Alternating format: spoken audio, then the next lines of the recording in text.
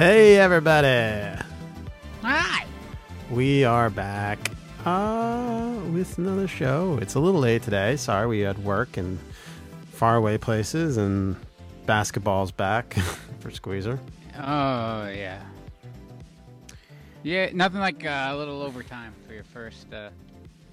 Overtime. It was exciting.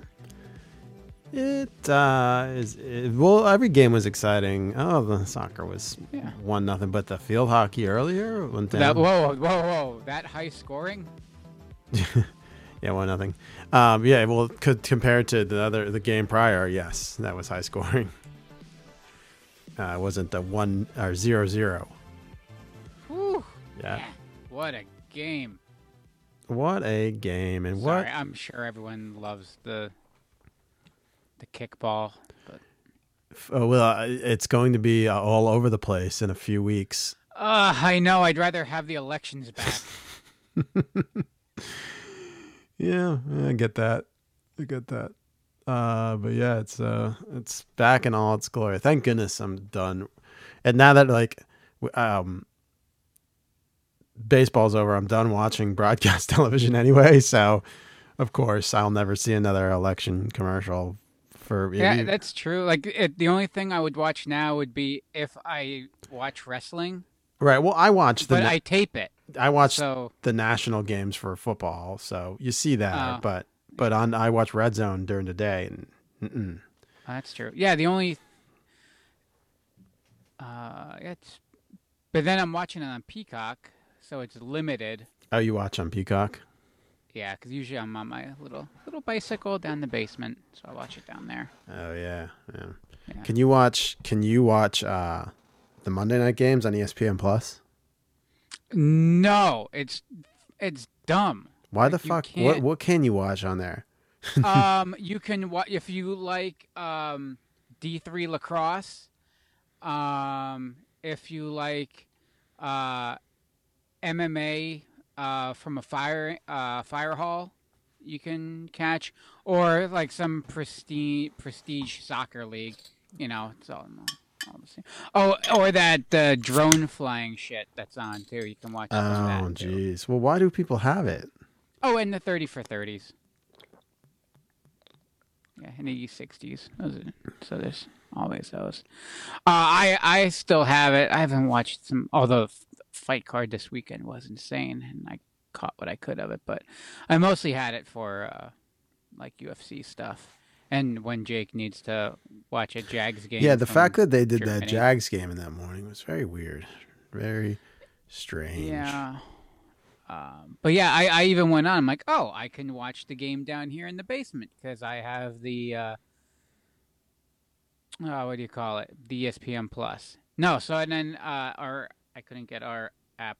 Where I had to take the iPad down and stream our cable service on my iPad, stacked on a bunch of cardboard boxes, so I can watch it that way. Well, you sound great, by the way. Thank you. I upgraded my microphone, and not just the Shure SM7 or SM7B, I should say. Industry standard, and I upgraded. I put a cloud lift on it to get that extra clean gain squeezer. So you don't have to work as hard. It's kind of like compression for your voice, but like a cleaner way. So you don't have to work as hard to get that crisp vocal. You could just sit there and kind of almost whisper. You get a really clean, loud sound. I hear it. I definitely hear the difference. Oh, well. It's remarkable. That's good. We got to get you on one next. Yeah, you know what? I'm fine with the way my microphone dangles. What kind of arm do you even have? I bought this Rode arm. It's gorgeous. Remember those janky $10 that I bought off Amazon? Yeah. Yeah, it's still that one. And it's so bent, and like there's tape holding it in spots, and I should upgrade. Yeah, I bought the Rode PS1 arm, and it comes exactly where I need it, and then when I'm done, it just quietly goes back to where I don't need it. It was a way to organize a bit. I I like a little, well, not a little. I like chaos in my office, in my life. As I said today, I was meeting with some Hollywood elite squeezer.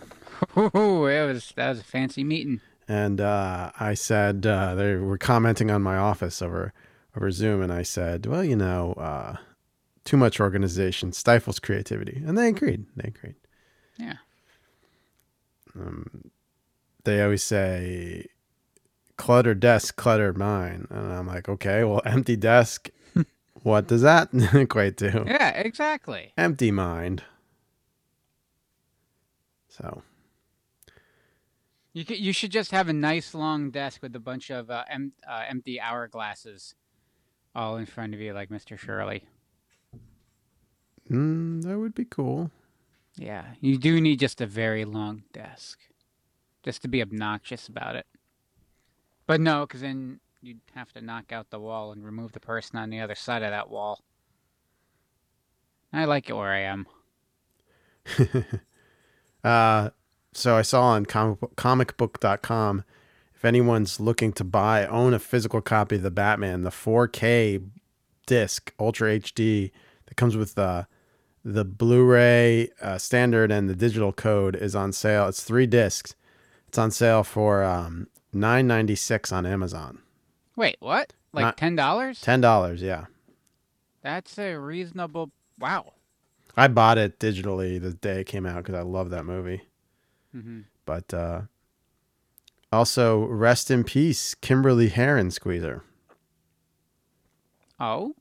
Wait. She is the actress who portrayed the ghost that blew Dr. Raymond Stantz in the montage in Ghostbusters. No. She passed away at the age of 65 from breast cancer. Oh, terrible. Yes, apparently that whole the dream sequence was longer and more drawn out. I think you could see it on the original DVD release. There's more scenes of it, and it didn't make any sense as a kid. I didn't know what was going on. So I'm like, why is his belt? And yeah, why are his eyes rolling back? Right. Same year she used in a Ghostbusters. She appeared in the music video for ZZ Top's "Legs." Oh. Yeah. So yes, she passed away from a battle with breast cancer on October 28th in her home in Santa Barbara, California. So a lot of Ghostbusters were losing. We lost Ivan earlier, and now her. Have you watched anything in the week? I don't know. I'm playing like catch up with.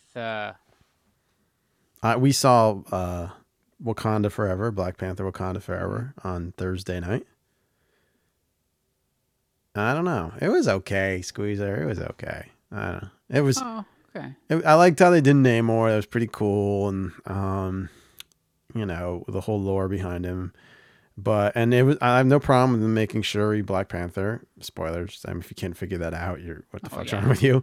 I liked what they did with it. My only gripe was it was long, and the storytelling was kind of like, what? Why were they fighting Namor, and why? And what happened to those giant armies they had in the first movie? Oh, yeah. So it's a bit strange, the storytelling aspect of it all. But I was also really excited to watch. I haven't watched it yet, but Tulsa King, Sylvester Stallone. And the premiere drove up single day. I set a record for single day signups for Paramount Plus. Nice. I kick around like, do I need Paramount Plus now? I feel like, I don't know. Do I? I don't. Do I need the Apple TV? Okay, I have that too. Those are the two I watch the least. Yeah. I watch probably Peacock, Netflix, Hulu, and Disney Plus the most, and YouTube. I watch YouTube the most of all of them. Yeah. I pay for all of them. We don't pay for Paramount Plus though. We were sharing her parents' account. Oh, that's nice. Enchantress's parents. But I pay for Peacock because I was paying for WWE Network and transferred to Peacock. I feel like that's worth it. I think it is too, just for The Office and the Parks and Rec alone. And Young Yeah. Rock. Oh my God, I love it. This season's great. Big Young Rock fan. And Hulu, of course, you need Hulu. And Netflix, you need Netflix. Mm-hmm. Oh, we have HBO Max, but we get that through work. Yeah, and even I would have to buy HBO Max even if we didn't. HBO Max is good. There's a lot of good I stuff watch. in That's probably a good 30% of my viewing. there. But Disney Plus too. Their Studio Ghibli did a short, like about 3 minutes, with Grogu and their suit sprites. Mm-hmm. They call them dust bunnies in the short, but it's Yeah, I am. I'm like a third of the way through. I started. The hell, you love it so much. Spirited Away Yeah. or My Neighbor Totoro. Or my neighbor Totoro. With the two daughters. I absolutely 100% understand why, and I'm only like a third of the way in, so bear with me. But I understand why it's an amazing film, why it's so highly recommended and rated, why Roger Ebert thinks it's the gold standard, and why you love it so much. I'm just waiting to get through it so I can go back to my robots. Oh God, it's heartbreaking. There's so much. I can tell they're going somewhere with emotion and feeling and coming of age, and like what Roger Ebert said, it's not about conflict but experience. And as soon as I read that, I go, oh, another 60 minutes of experiences. Oh man, I'm too simple for it. And if you like that, wait till you watch Spirited Away. That was like a mind fuck. And it's gorgeous. Don't get me wrong, it's absolutely gorgeous. And the suit sprites are in Totoro. Those little black balls. Yeah. Yeah, that's what's in the Grogu short on Disney Plus. Okay. I figured before I watch the Grogu thing, I should watch this before I watch that. Yeah, My Neighbor Totoro is so good. So they moved to, you're at the part where they moved to the new house. Did they visit the mother yet at all? Yeah, they visited mom. I think they just got back. And Totoro appeared, right? I haven't seen the little fuzzball yet. He's not a little fuzzball. Big fuzzball. He's giant. Yeah. Yeah. But he's friendly. He's a friend. No, what's funny? Like I hated any other than the most like horrific, gory stuff, like Angel Cop and like some like Akira, Little Ghost in the Shell. You know, like your typical. Like I didn't enjoy any. I stayed away from any anime whatsoever. Oh, and then I got in a little Dragon Ball when I was in high school because it was on. I watched Pokemon now in I'm high like, school. Oh yeah, I guess Pokemon does. It is, yeah. But yeah, I find myself more into. The modeling got me sucked into it. So. Oh my God, Studio Ghibli Pictures. This. I did fall asleep during Princess Mononoke. That's really long. But Spirited Away, the music alone is just, and like the themes and the whimsicalness of it. Whimsy. Yeah, but that's me, Squeezer. Yeah, that is, you are very whimsical. High concept, big picture, whimsy. You know what I mean? And then you fill in the minutia. Once with drawn out, hyperventilating robot battles. No, God, no. Yes, I want a 30-minute episode of two guys fighting where they literally are just powering up and flexing muscles more and more and their eyes bulging and screaming, and then cut to next week. It's absurd. I mean, the whole minutia building is probably why Once Upon a Time in Hollywood's my favorite movie. He was on Howard Stern yesterday, Quentin. And I'm almost through the whole interview, but fuck, it's great. I love him. He's such a genius. Mm-hmm. But yeah, I want to watch that Tulsa King with Sylvester Stallone. That's on my list. And I'm watching Young Rock. We're watching Young Rock. Uh, and waiting for. I guess no one watched Andor. It wasn't just me. Over Thanksgiving, they're putting it on. I think Freeform. And FX or something to try and get people. Wow, you're really trying to. I thoroughly enjoy it. Now, granted, I am like 2, 3. I'm falling behind. Okay. I honestly don't know what happened. Like, I have no excuse other than I don't know. I'm just trying to catch up on shit. My nights. Oh, that's right. I'm playing Mousetrap down here. That's what I do most of my evenings now. And then I don't know. Cleaning. Oh, I did make a lot of steak. You know, that takes time away. You also watched Werewolf by Night, right? I did, yes. And you liked it?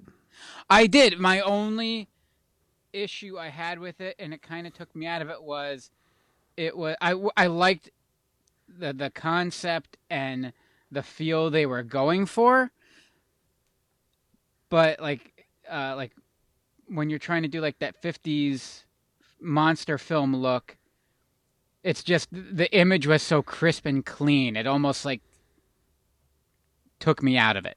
I thought they like I wanted some dirt and film grain and like almost as if it was a shitty.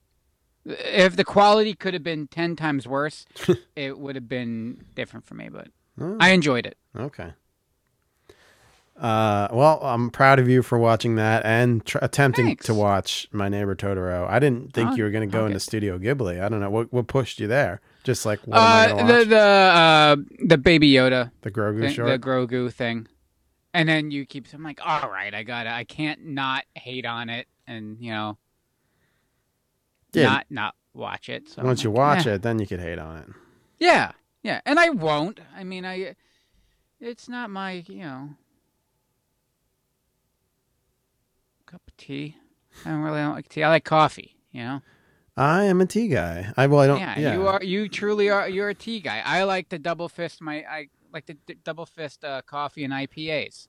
Although I'll tell you what, I might have made a fan of. I drink a lot of Monster and Rockstar, sugar free, of course. Don't want that dirty sugar, and I want those artificial dirty chemicals in me. So Saturday, I woke up and Enchantress went a little too hard the night prior. She was feeling it a little the next day. And I said, why don't you have one of my rock stars I have in the fridge? I had these new 2 flavors of Rockstar Recovery, mango lemonade and pineapple coconut. And she's like, I guess I'll try the pineapple. Because she said she wanted to take B vitamins. I'm like, have them on, I'm a fucking Rockstar. She tried one and I come downstairs from the shower and she's like shot out of a cannon. She's like, I'm feeling better already. I'm like, yeah, see, look at it. There's a secret to those bastards. Oh, I thought you meant like Sebastian Bach was in your fridge. Rockstar. Yeah. Awesome. With little Ricky Darcolino. Bobby Darcolino. I got almost the whole staff hooked on the Monster, including you. During Music Fest. Well, that's what you do. That's how drug dealers work. They give a little bit for free. First day's free, and you pay to come back. Yep. Did you watch Dave Chappelle on SNL? No. I heard it was hysterical. I haven't laughed that hard in a long time. He's just funny. And I know people are trying to cancel him constantly for everything he says, but it's comedy, people. Come on. He's not, he's just being funny. And if you can't, comedians should be allowed to say whatever they want. It's either funny or not funny. It's not offensive. Yeah. It's either funny or not funny. And if you're laughing, then it's fucking funny. Yeah. And they're like coming from the fucking privileged white guy. Still. That being said. Yes. But you have a microphone in front of you and you're on the internet, so you kind of have to stand by that. Yeah, I gotta. I'm going on Rogan next week to tell that my whole theory. Oh, go ahead. So, I'm done buying Funko Pop Squeezer. I said I have too many. I need to stop. Oh, yeah. I didn't know it was strictly Funko Pops. That's where you drew the line? Well, I'm trying to stop buying a lot of things, Squeezer, but you know what? I haven't bought one in quite some time. Yeah. I guess the Dune ones are the last ones I bought. PX Exclusive has a a new one. Oh, you didn't. And no, I haven't, but it's really cool. I like it. It's a sentinel with a tiny little Wolverine. Oh, He's like in scale to the sentinel, and it's really cool. And he's in his brown and mustard and brown matte costume. oh, of course it's that one too. Yeah. Oh, that's adorable. I know. Oh, of all the cheap, lousy ways to save a buck. You're just I'm surprised with all that Xanax and you remembered anything from the movie. Oh, that's right. That's when I did throw that on. Yeah, I started the holiday season. Yeah, I'm on one too, so I Yeah. haven't gotten another one in, but I actually had a dream that I introduced it to the little squeezettes, and as a I dreamed like as a family we watched Christmas Vacation together. oh God, one day. I don't think they're quite there yet. If it's on cable, maybe I'll record it so it's a little cleaner. Let's see. I saw it when it came out in '89 with my dad, and I was 7. Yeah, so I was. All right, yeah, so I was about her age, and then we watched it religiously at my grandparents'. Didn't matter what time of the year it was. We watched it. Oh yeah, we watched it every Christmas. It was we had it recorded, and it was one of those we must see. Did you see this Spam figgy pudding squeezer? I saw the picture of it, and I kept staring at it. But What did you saw Dino Drax picture on Insta? I just saw like I saw Dino Drac. I didn't even hear of it, and Dino Drac posted it on his social. That I was like, "What is that a joke?" And then I went on impulsive buy, and they had spotted Spam limited edition figgy pudding. It says, "Make your holiday dinner a little more adventurous." What the press release goes on to say, the canned meat features the flavors of cinnamon, nutmeg, ginger, allspice, and cloves, along with the popular winter flavor profiles like fig and orange. we have to buy this for Munch. So here's a video explaining what it is. Yeah, I think it might have been like an Amazon ad. The makers actually, of Spam present. Hold on. We wish you a figgy Christmas. Good tidings we bring. It's like a to you and your Rankin Bass spot. I tried to eat the damn puppet. Wait, what is figgy pudding? I think it's some kind of holiday treat. From yesteryear. Good tidings we bring to you and your kin. Maybe it's like a spread. Or a tasty throat smear. We won't go until we get some. Please, sir, may I have some? I think I taste some. Bring that right here. Good tidings we bring to you and your kin. We wish you a Merry Christmas and a fantastic New Year. We all like our figgy pudding. It's a nice reward for do-gooding. A break from Mrs. Claus's cooking. Oh, with all its good cheers. Good evenings we bring to you. This really is not explaining much. We wish you a figgy pudding. If you were selling Spam figgy pudding, would you want to explain what it is? No. Oh, the high pitch is the Yeti at the end, the abominable snowman. Ah,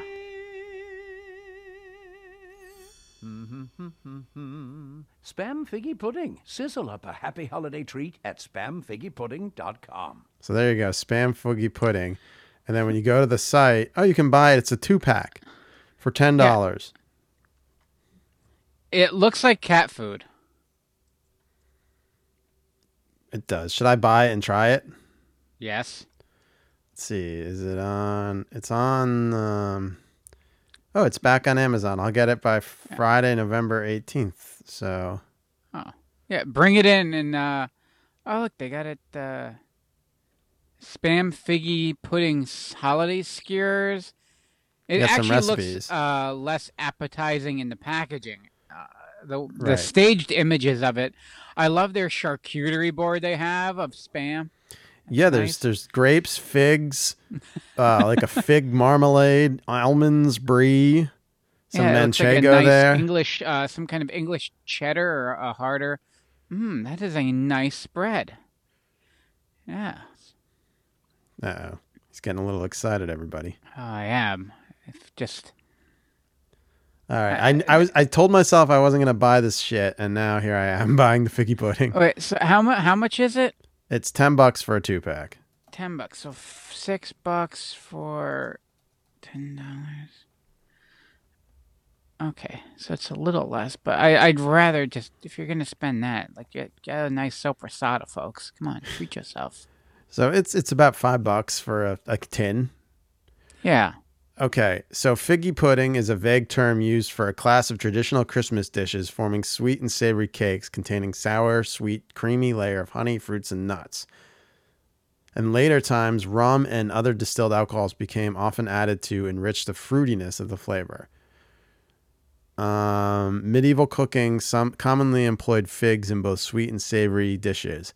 One such dish is figgy in the 14th century cookbook, The Form of Curry, which in modern English is figgy.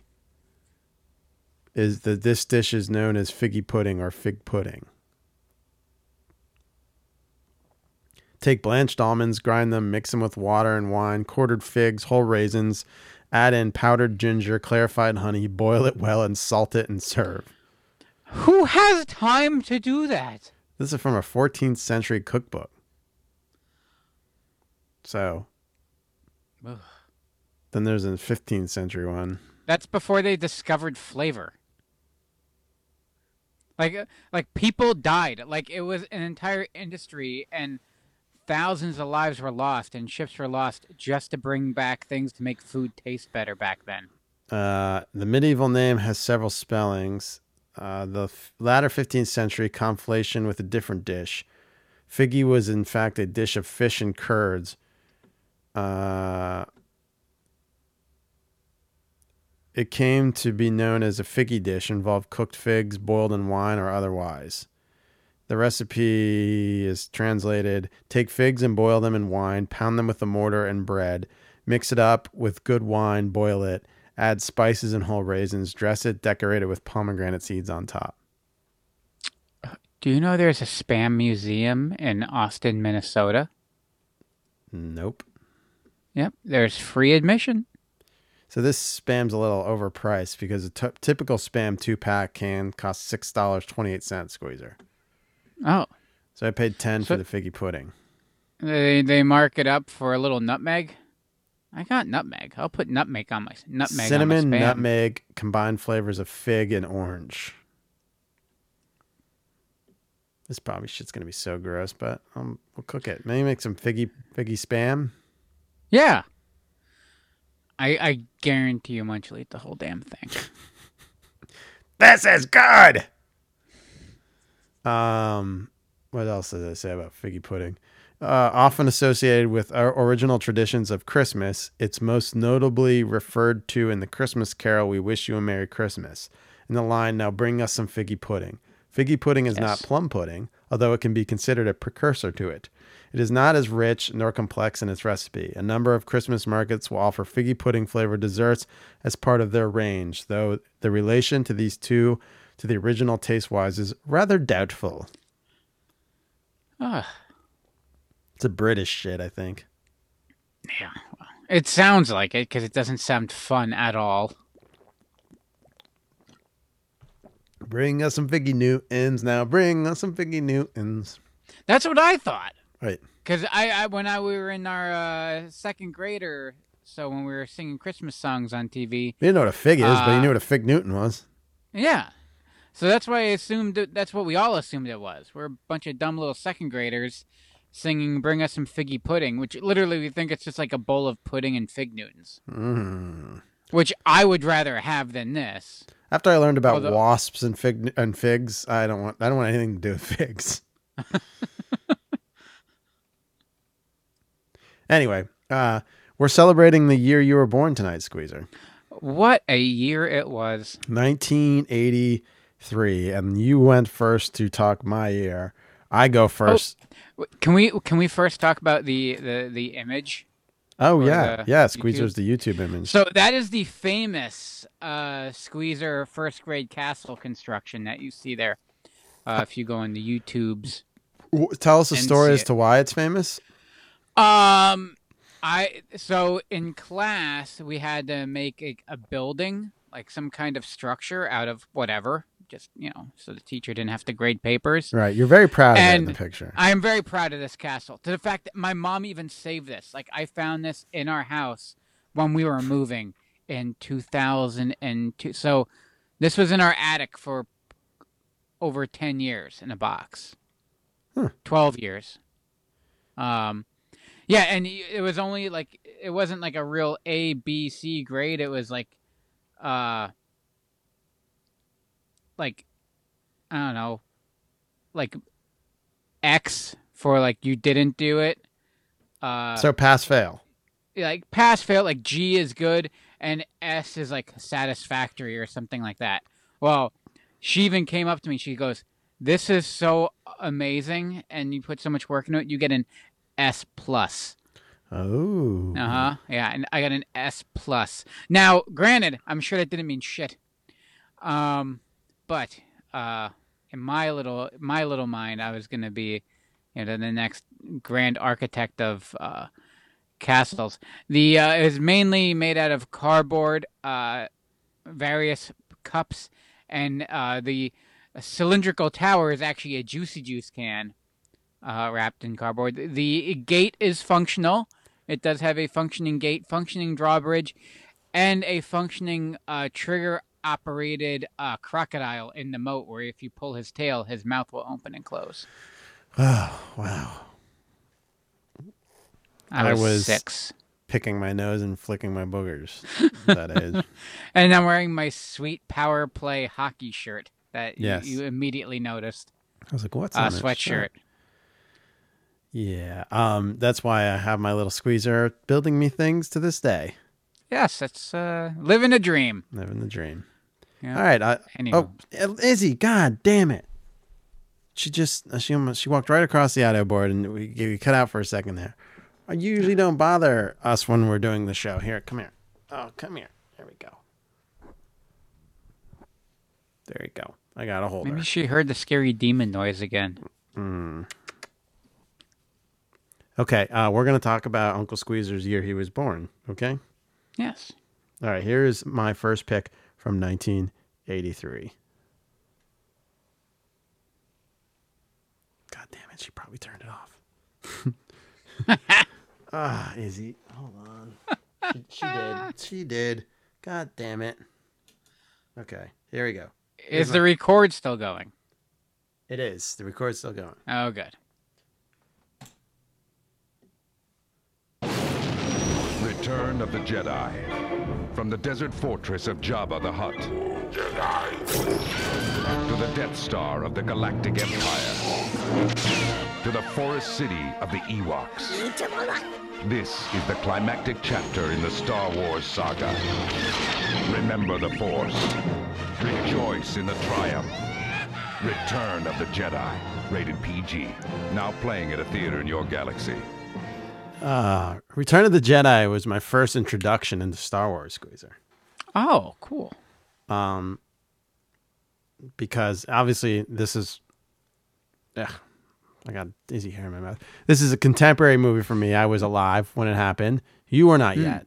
You were a few months out. You were gestating still. I was close. Yes. But they made Ewok cartoons that were very the Ewoks from this movie blew up, and in a way that, these movies are for kids, not grown men. What? Right. But yes, the Ewoks were very popular at the time, and we watched the movie with the Ewoks. So before I knew how they got to where they were, I saw Return of the Jedi. So I was confused as to why Luke Skywalker didn't have a green lightsaber when I went back and watched. Oh, because in my universe, he always had the green lightsaber. Where's this blue one from? It was green versus red. David Lynch was Lucas wanted Spielberg to direct Jedi, but he couldn't. So what was it? Lucas made the films outside the purview of the DGA, during Empire Strikes Back. So Spielberg had to turn down this movie because it wasn't like a DGA sanctioned movie. Oh, so even Jedi Correct. at that point? Okay. Then he wanted David Lynch, which, can you imagine a David Lynch directed? Oh, yeah. Yes. It's, he went on to do Dune, of course. yeah, if that's any sign. And that was 6 years later No, using the technology. that was 1 year after Return of the Jedi. I thought it was 86. Well, he went to direct it 1 year after Return of the Jedi hit theater, so he must have started in 84. Okay. Probably came that out in makes 86. sense. But yeah, I mean, imagine, because look, I love Dune, everything Dune, but Oh, he wanted David Cronenberg too. Oh my God, could you imagine David Cronenberg directing anything outside of his weird fucking Scanners movie? they would never leave Jabba's palace. No. He eventually picked Richard Marquand because of Eye of the Needle, and he did a good job. It wasn't as good as what's his name on Empire, Kasdan, but did Kasdan write it or direct? Who directed Empire Strikes Back? I think he co-wrote and directed it. No, Irvin Kershner did. Irvin Kershner, which is another great director. Irvin Kershner directed, of course. He is a great director in his own right. But I do very much like Return of the Jedi. 1983 Squeezers, Return of the Jedi. Oh, yes. And Boba Fett became super popular. The Barge, the Sarlacc. I mean, this movie is the prequel to not Boba Fett. The Book of Boba Fett kind of sucks, but Mandalorian. Yeah. And I mean that end space battle, like it's hard to believe that was done in 1983. Yeah. Also, the cool land speeder bikes in the Endor. Mm-hmm. That was like my favorite scene. Everything that happened on Endor. But apparently the reason, you know why they did the green lightsaber, right? Did it have to do with chroma keying? It had to do with the screen? sequences. It was the sequences on Jabba's sail barge. In the clear blue skies of Tatooine, you couldn't fucking see it. Oh, okay. So they had to make it green. Because before that there was red and blue. Jedi had blue, Sith had red, and that was it. Then it was green. Then it was white and purple and Yellow. That's yeah. Yeah, I want to say after green, then I want to say yellow came next. Yellow, and then when they because yellow was in, you can get a yellow crystal in Kyber crystal. Yes, yellow. And why am I drawing a blank? Knights of the Old Republic.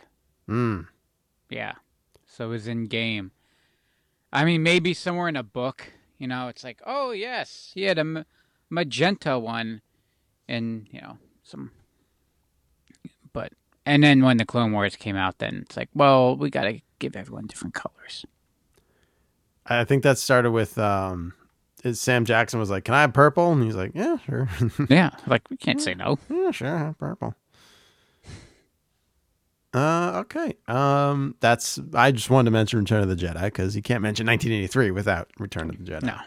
One of the original three. All right, here's Squeezer's first pick from the year he was born.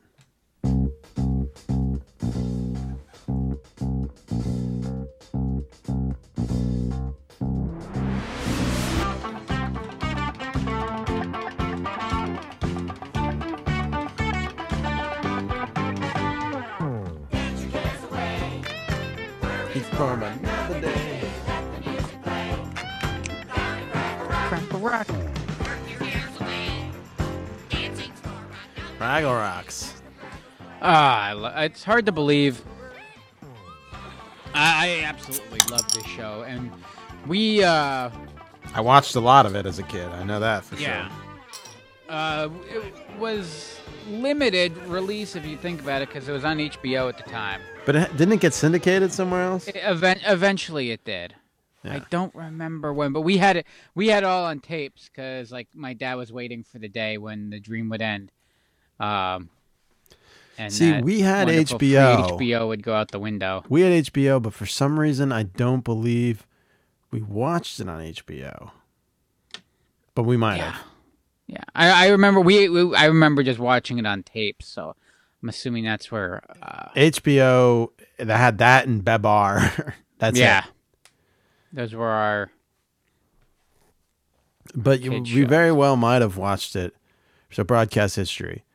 After the show, okay, here it is. After the show, Disney Channel's where we watched it. Okay. Probably. Because after the show ended on HBO in 1987, they started reruns. In 1988, it ran on TNT. And then 1992 to 96, it ran on Disney Channel. Oh, I probably watched it on TNT. Yeah, TNT probably too, yeah. Yeah. But I mean, maybe that's where they taped it from too. I just remember always watch because we would watch it like the strangest times. It was a very odd show with the 3 levels of people trying to eat. Like they're the doozers, right? Who build the little things. The doozer. That was the idea of the show, was like to show kids. Like create a world that's more literal in like how we all exist together, and there's different kinds of people. I love the doozers. They're adorable, aren't they? I'm a doozer. You're a Fraggle. And Jake's a Gorg.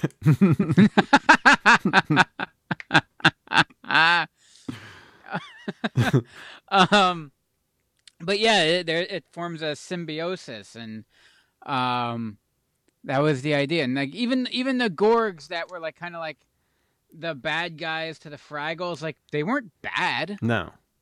They were genuine, like, you know, they were a loving family. They didn't want the fucking Fraggles stealing their goddamn radishes. Yeah, they grew them. Right. They're working hard to grow these damn radishes. And they live in their own delusional world where they are the king and queen and prince. They're the royalty and they rule their universe. But, you know, they live next to a leaf pile, a magic leaf pile, named Marjorie, that gives sage advice.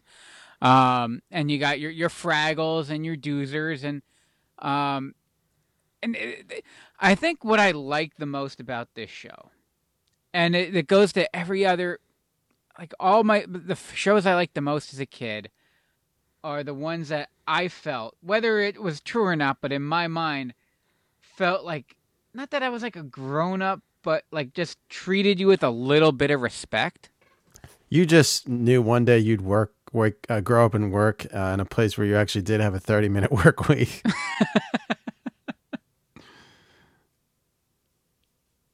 It's about what we each put in a week. Oh, yeah. Living a dream, yeah. We should just sing that song to. Yeah, we'll start calling the studio Fraggle Rock. We really should. I have seen someone eat an entire plate of radishes. One of our Gorgs eats radishes, so literally covered in an entire shaker of salt.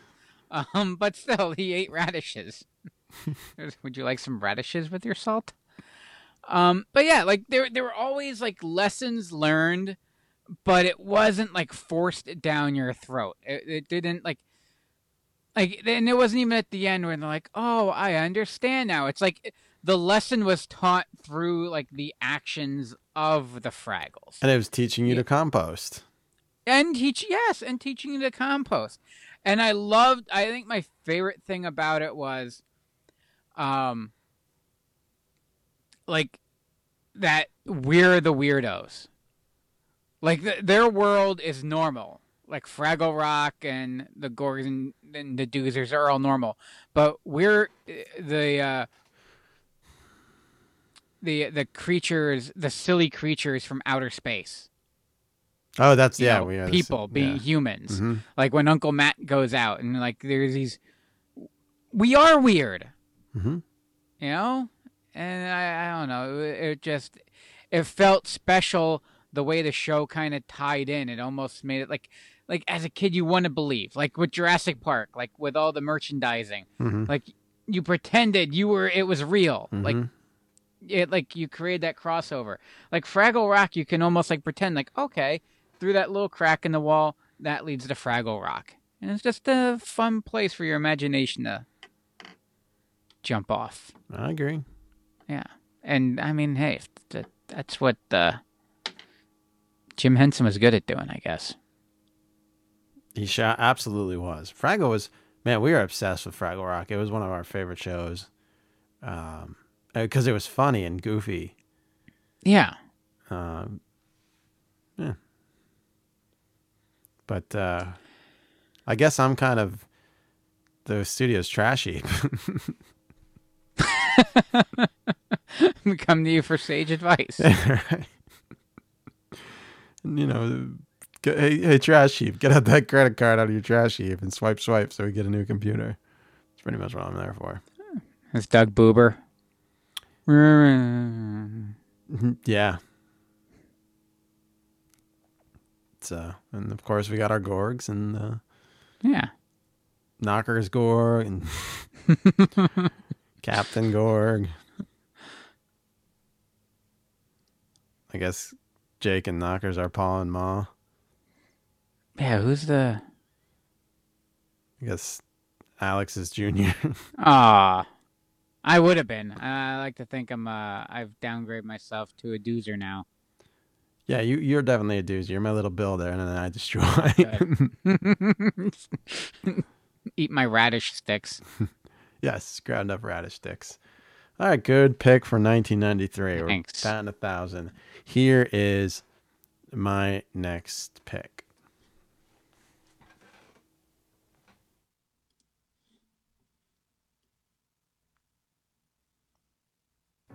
They're here.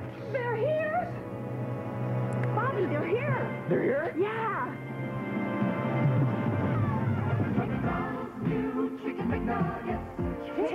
It's only on one channel.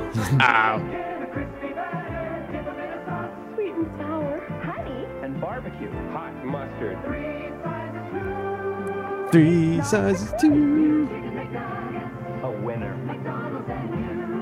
And they're here. In 1993, Squeezer,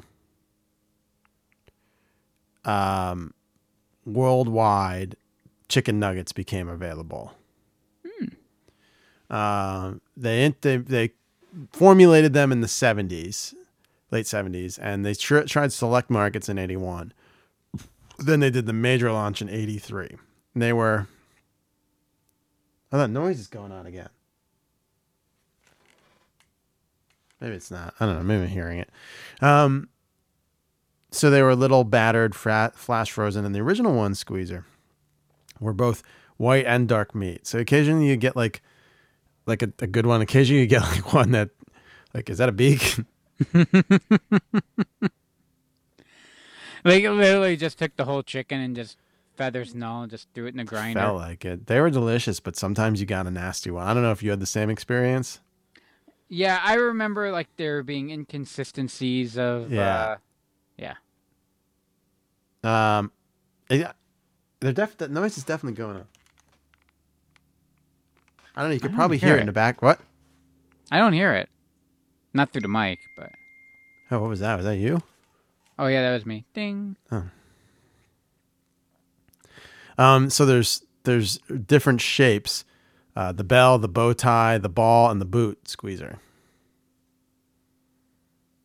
Oh, they're not just naturally formed? No.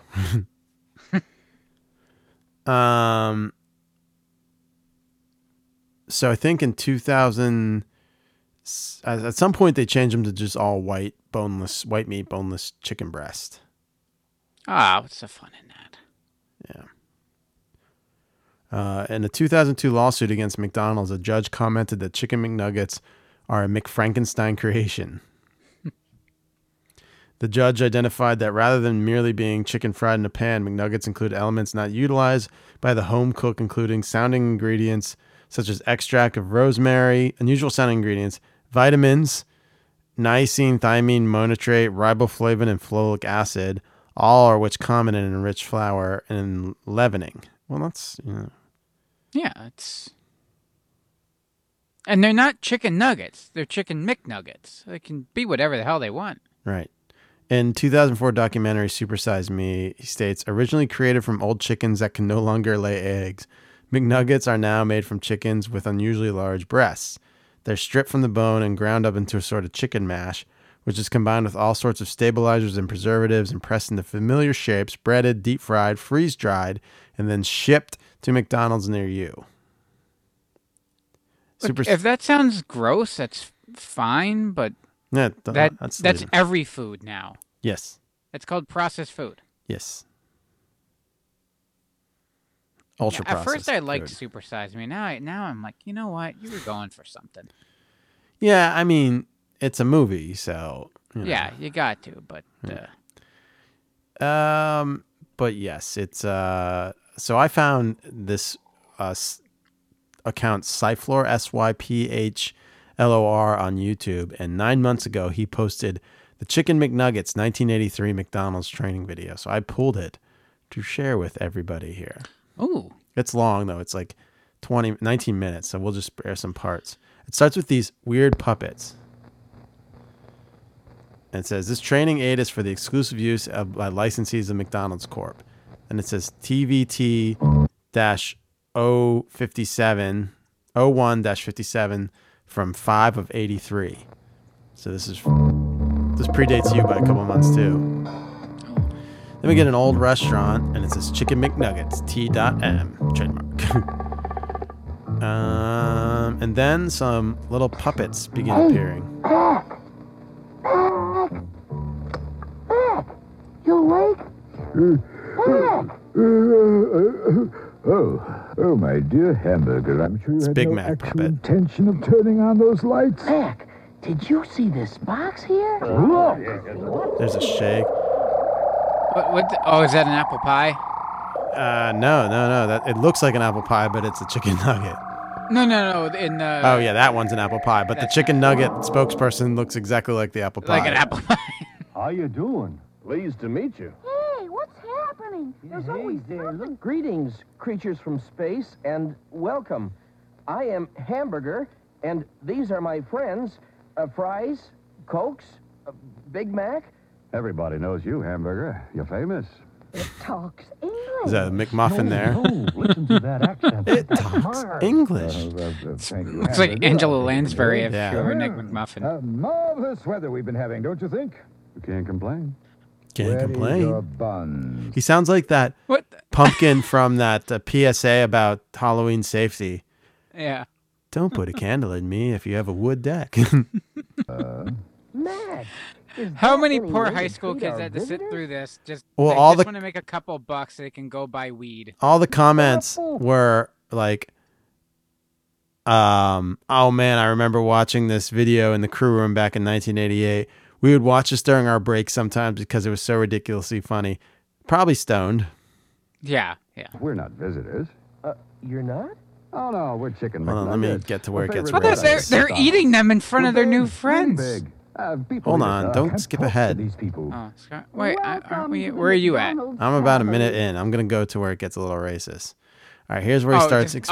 Is it the 250 mark? That's right about it. Regular McNugget now. But one dip in that barbecue sauce, and I take on some tang. So that's just a cowboy. And then they have the big puppet hand come and dip it and eat it. Looks pretty good now, doesn't it? Yeah, great idea. Barbecue sauce. and we got the sauces that'll take you on a trip from the Wild West to the Far East. Mikado? Thank you, McNuggetson. Oh my God. Now here to please McDonald's friends. There's that hand again. It's called Godzilla. Hey, It's fantastic. Kong Godzilla.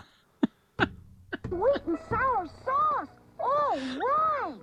Barbecue sauce? Sweet and sour sauce? What else you got, McNugget? Well, I got a sauce here that can turn old Sam into a samurai.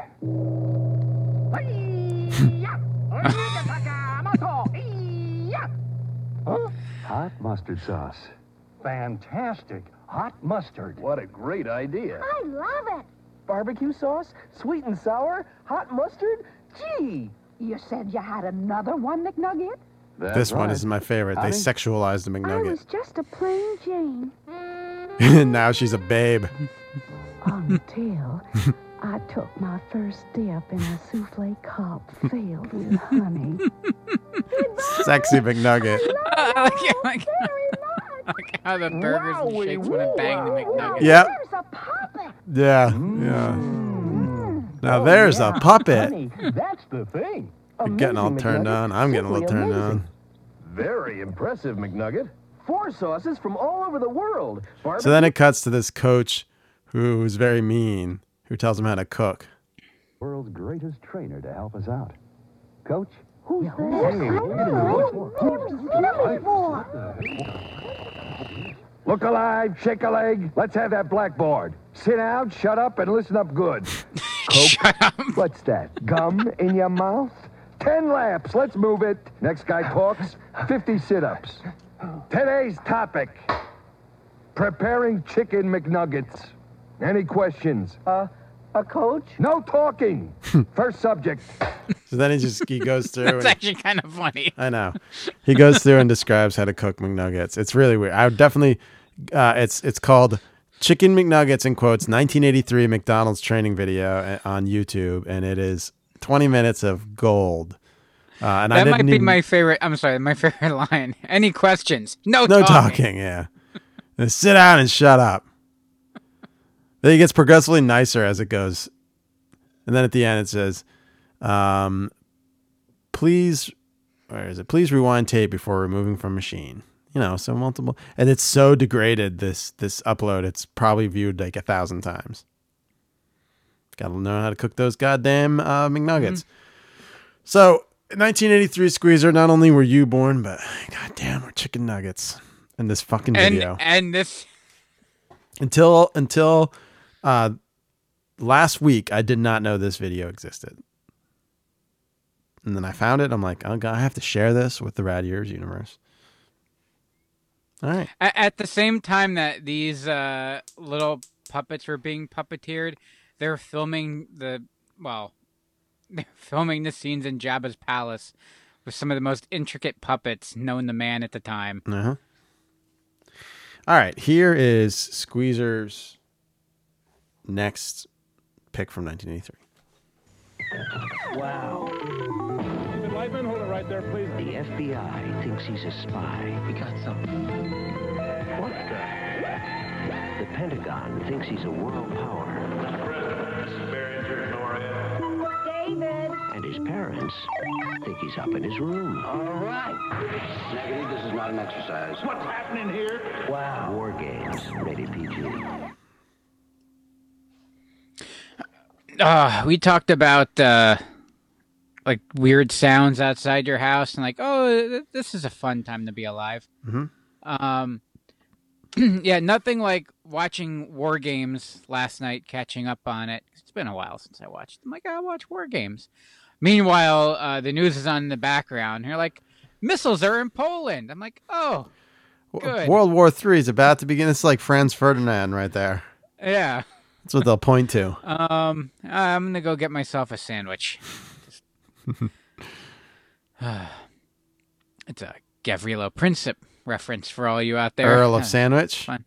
Right? Yes. Yes. Oh yeah. So, War Games. You know what? I was surprised. It's been a while since I watched it. I loved it as a kid because I just thought it was cool. It's actually really smart and really well done. And I feel like, yeah, they take some liberties and stuff and a little over the top with the hacking, you know, quote unquote. But I feel like in 1983, they were closer to it than in any other time. Oh, yeah. Like now, like they have to like hype it up. Like my favorite is the hacking scene in Swordfish, When he's like Yes. spinning around the chair. He's got the wine bottles, the screens. Oh, I thought you meant when the girl started blowing him and he had to hack in Okay, like 5 that minutes. Too. Yeah. That's pretty awesome with the gun. Yeah, okay. That's pretty awesome.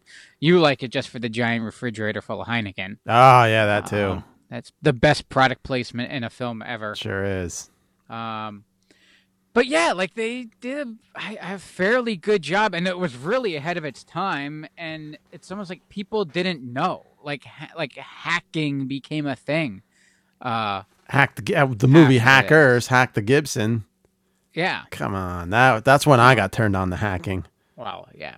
Well, so the cast is a little. Angelina Jolie was. Babe. Well, in this case. We have Ali Sheedy in this one, and she is just I like teenage squeezer fell in love. Yeah, all over again. Yeah, but and fucking Matthew Broderick, come on, really? Anyway, he's good in it. She's doing with that dork. Yeah, exactly. That's my thought. Yeah, and apparently it was after this even came out, like Congress like passed legislation and like laws were passed after this movie came out because most of the shit that he was doing in the movie wasn't illegal at the time. Oh. Because it was new. There's nothing. I think the big thing that come out right after this was like a fraud act. Like you couldn't use your computer to dial into a network and pose as someone else. I feel like in 40 years we're going to be talking about the blue check mark in Twitter.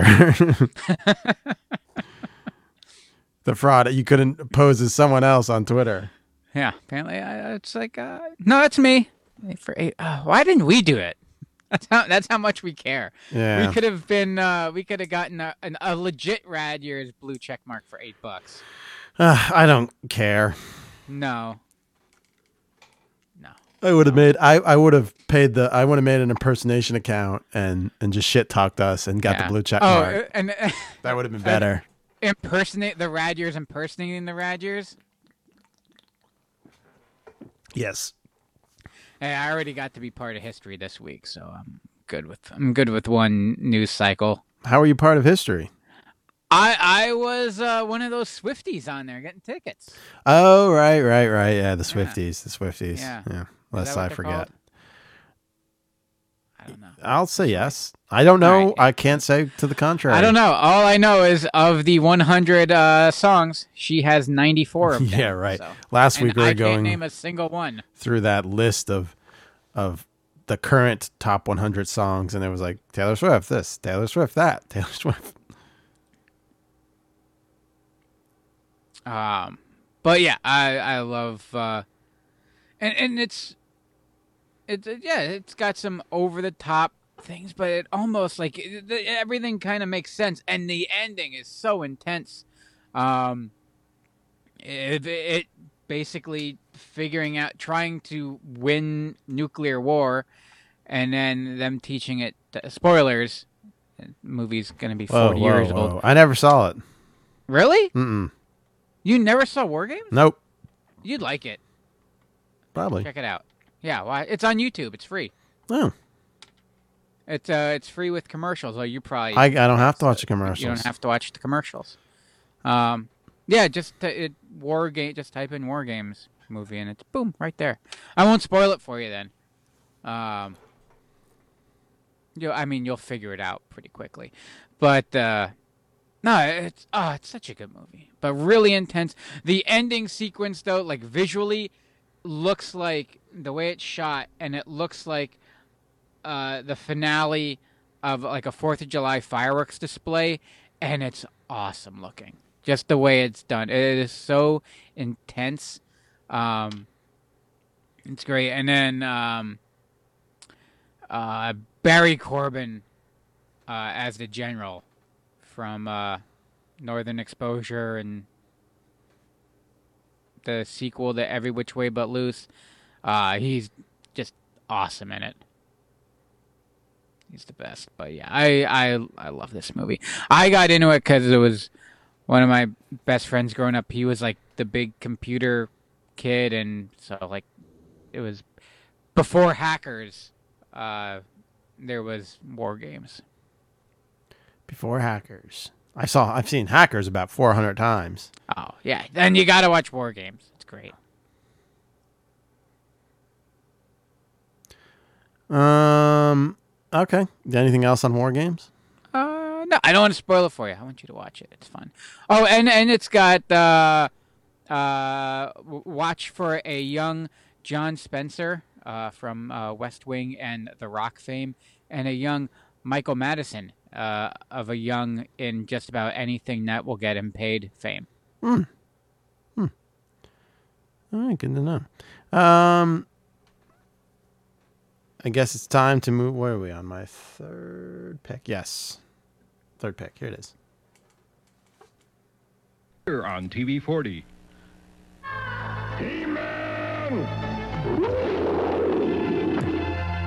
From the land of Eternia comes the greatest force for good the universe has ever seen. His name is Adam, but by the powers of his magic sword, he's transformed into the most powerful man alive. It's He-Man and the Masters of the Universe, defending all of Eternia from the evil powers of... Skeletor! He-Man moves to weekday mornings at 7, starting Monday on TV 40. He-Man and the Masters of the Universe, Squeezer. They made its television debut in September 26, 1983. It first run syndication. Damn. It's a film based by Filmation. Lou Scheimer of Filmation. The famous Paul Dini worked on the show. And it was made to sell Mattel action figures of their Masters of the Universe line. The show is often just called the He-Man Squeezer. Mm-hmm. It ran from 83 to 85 and consisted of 2 seasons with 65 episodes each. So there's 130 episodes of this fucking show. It spawned one feature-length theatrical movie, He-Man and She-Ra, The Secret of the Sword, which served as a spin-off of She-Ra, the Princess of Power. And it aired in syndication until 1988, at which point USA Networks bought the rights to the series for their Cartoon Express. USA aired He-Man until September 1990. And this was the start of the half-hour-long cartoon commercials that became a toy-based show thing to sell your toys, and that, which pretty much led to that IE, the thing where you have to be educational in your cartoons. Yeah, if it was on broadcast anyway, and you can put anything you want on cable and like streaming now, but there's a broadcast rule. That's why Saturday morning cartoons are dead. Of course, there was comic books that came with the action figures. There was comic strips. There was the live-action movie in 1987 when the series was on its way out, unfortunately. And, of course, there was a continuation of the series by Kevin Smith called Masters of the Universe Revelation, which I haven't finished the next season of yet. Gotta do that. Oh, the second part? Yeah. Oh, yeah. Oh, that's good. Are they working on... Yeah, they're working on another season. Working on it now? Yeah. I know it got greenlit. I wasn't sure how far it was. So, yes. He-Man. The music was composed by Shuki Levy and Haim Saban. Ooh. Haim, very famous in Saturday mornings. 1984 soundtrack album was released in France and Argentina by CBS Records. There was the Christmas special too, Squeezer, which I'm a big fan of. I don't like being nice. I like being evil. So many memes came out of that. Yeah. Skeletor was a meme, and how he was calling his cohorts. You bumbling fools! I mean, he became like the default, like the framework for every villain throughout the 80s then. Yeah, it was a good archetype of characters played by Alan Oppenheimer, who pretty famous voiceover character, Squeezer. He invented the atomic bomb, right? Yes. That's what I thought. Knew it sounded familiar. Yes, that's the same Oppenheimer. He was Beachcomber, Sea Spray, and Warpath in Transformers. He was, of course, Skeletor. He was Prime, Evil, Fangster, and Long John, Scarecrow, Squeezer, and your Ghostbusters show, the Filmation Ghostbusters. You did Primeval as one of your picks, right? Yeah. I don't think know so. what that was for, but You did. I don't know if you did Primeval. You talked that show. I do love talking that show. Yeah. Because it is so... He was... Because I can literally just talk out of my ass and no one would know what I'm talking about because no one else watched it. Yeah. He was... where am I? He was Handlebar, Outlaw Scuzz, and Stampede in Brave Star. Yeah, now we're talking. Right. He was Colonel Beauregard de Burke. All My Ducklings actor Von Dog Hyosin and DuckTales. He, in Slimer and the Real Ghostbusters, he played Ghoulam, in Morris P. Grout. Chippendales Rescue Rangers, he played Plato, Aldrin Claudrain, and Captain Colonel. Yeah, he had, he was voices everywhere. Trying to see any ones that might stick out. He was just like additional voices in a lot of shows. He's 92. Wow. He was supposed to be at the RetroCon this past year, but I guess he couldn't. He got sick. He couldn't make it. Oh yeah, I want to make sure we add that voiceover one to the list. Oh, and they had him play King Grayskull in the He-Man and Masters of the Universe.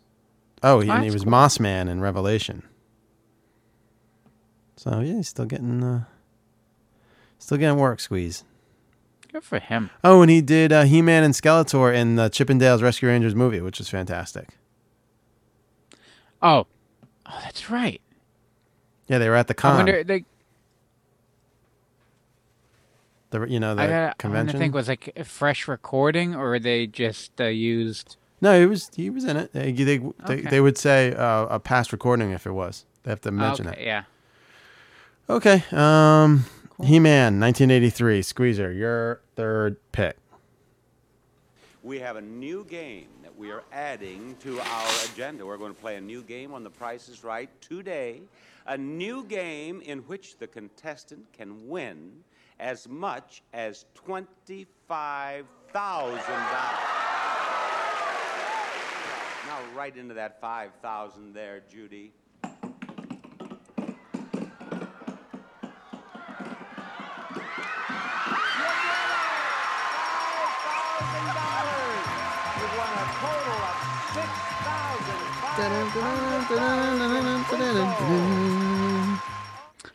Yes. Blanco. So, January 3rd, 1983. The most popular of all the pricing games is born. Because, I don't know, Isn't it the yodeling guy?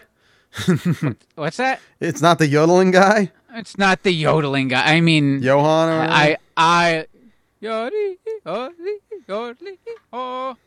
Yeah, I did not love that guy. Yeah. But you can lose at that. I think the thing people like about Plinko is you're almost guaranteed, unless like you hit the 0 every time, you're going to come away with something. And it's kind of fun too, because everyone thinks like you can just play it and you think you can beat it. There's no better game show in the world than Price is Right. Is that the consensus, right? That's what we all agree on?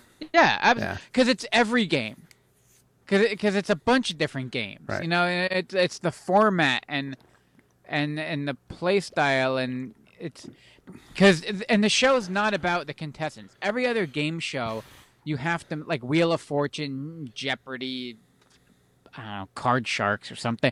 You have to make it's about like the 3 contestants for that half hour. No one cares about these contestants. It's funny when they act like complete lunatics. Yes. And when they're hugging Bob, yeah. But the stars of the show is Bob Barker / I guess Drew Carey now. But it's the games and the prizes. Like no one watches it to see, is someone crazy gonna come on stage? No, they want to see, like in my case, are they gonna play Plinko today? And when they do, you got so excited. I mean, that's the reason why in the anniversary game they even beefed it up and you can win more. I didn't know that there was a prize cap. Okay. Set by CBS. And what's that? So, let me see the actual numbers. So in 83, no game show could, you couldn't pay out more than $25,000 for a single game. Okay. And then it went up year by year, or not year by year, but like every couple years, and eventually, like. Well, what if you won the showcase? That was more than 25,000. I think like cash prize. Okay. Yeah, I don't. Yeah, that probably shit was all donated in kind, you know. Yeah. And then eventually, I think it was like in like late 90s, early 2000s, they're like, we don't care, just give it all away.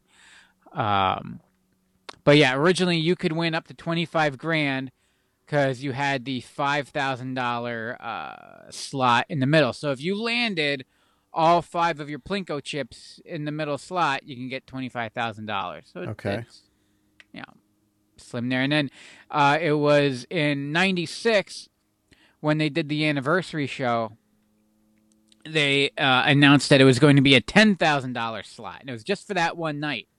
And then 2 years later, in 98, it became official, and it became a standard that it was $10,000, that you can win $50,000. All the others stayed the same. So like then it became like 10,000, 0, 1,000, 500, 0. Like, like the $1,000 and the 500 didn't change.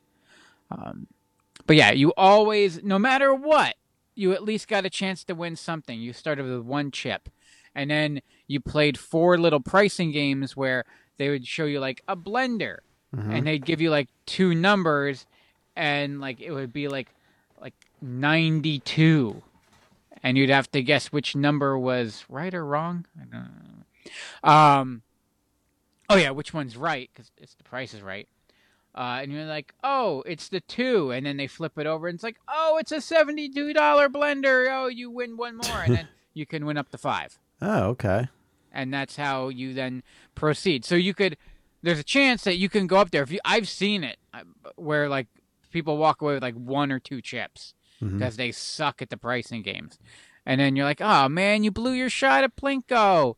Because it's not even about winning; it's about playing the game. You want to go click, click, click, click, click. It's like playing a church game at a carnival, only with $50,000 on the line. Da-dun-da-da, da-dun-da-da, da-dun-da, Squeezer. What better came out of 1983, Squeezer or Plinko? Plinko. Well, really Masters of the Universe. Pretty much everything on our list so far. Well, definitely Chicken McNuggets. Chicken McNuggets. No, I don't think I would. I don't know if I'd be able to exist without them. I do love me a Chicken McNugget. It's been a while. Yeah. What? All right. Are we ready to move on? We're about an hour and a half in. Start wrapping this show up. Yeah. With time to really dive in and spend the next half hour talking about something. And now here's where the anchor goes.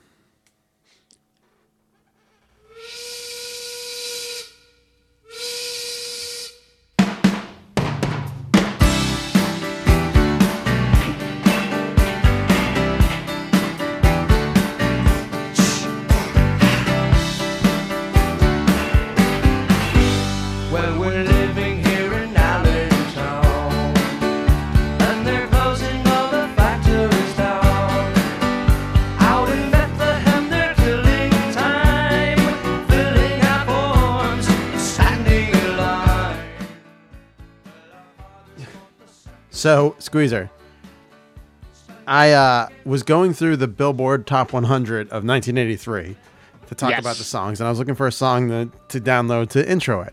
And I was like, oh, this one. Oh, Allentown. That's what I'll do. So I downloaded the song, and I downloaded the music video, and I'm watching it, and I'm like, God, this music video is really gay. Like in that okay way, right? Well, it's not bad gay. It's like it's homoerotic. It's very homosexual. Really? Oh my God. So I was like, wow, this is strangely gay. Did they try to do this? So I Googled it, and apparently Billy Joel even commented on. Hold on, I have this here. Where the fuck is Billy Joel talking about how gay it is? I have too many damn tabs, Squeezer. So Kenny Ortega, who is a choreographer, he did Cher. He directed some. You might know him. He directed Hocus Pocus. He choreographed tons of dancing things. He's a gay man. Here it is. Oh, I see it now. Yep. Are you with the fucking men, the steel workers and their butts? Yeah, the steel workers. Yeah.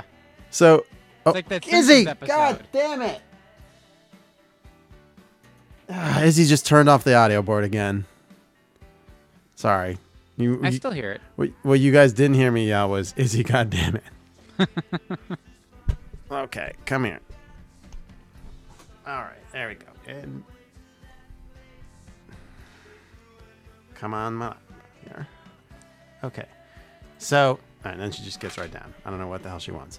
So, anyway, he did an interview with this book about MTV's. Hold on. So, I found this article on Reddit. Was the music video of Allentown meant to be homoerotic? And Russell Mulcahy, the director, and Billy Joel both discuss it in the oral history, I Want My MTV by Tenenbaum and Marx. According to the director, Russell Mulcahy, he said, the shirtless construction workers and there was bare assery. We had to pay the boys $500 each to show their asses. I think it was the first time bare ass had been shown in video. Don't forget, it was 1982. There's a bit of quite a cultural change since then. This was many years before I did the pilot for Queer as Folk, where the first day of the shoot, I had a guy's tongue up another guy's ass. Oh, geez, Louise. According to Billy Joel, in The Hangover Part 2, they did a very profane and hilarious spoof of Allentown. There was a renewed interest in the video on YouTube, so I watched the other day for the first time in a while. Now, Russell was a brilliant director, but I didn't realize until I watched it again how gay the video was. It's really gay. There's a shower scene with all these good-looking, muscular young steelworkers who are completely bare-assed, and then they're all oiled up and twisting valves and knobs. I missed this completely when I was doing the video. I just thought it was like The Deer Hunter. You know, a guy goes off to war, they come back, and they're all messed up. And then there's steel workers who don't have jobs. Okay, I get it.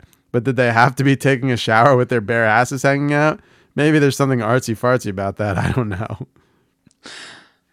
At the 3-minute and 10 mark, where there's a man in tighty whities with a flaming baton. Yeah, and they're like doing spirit hands, and the big neon American flag comes down, and they're all doing the final number in front of it. I'm like, Jesus Christ. Yeah, like there's no. If that's what you're going for. You weren't hiding it. Yeah, Billy, how'd you not know why you were filming this?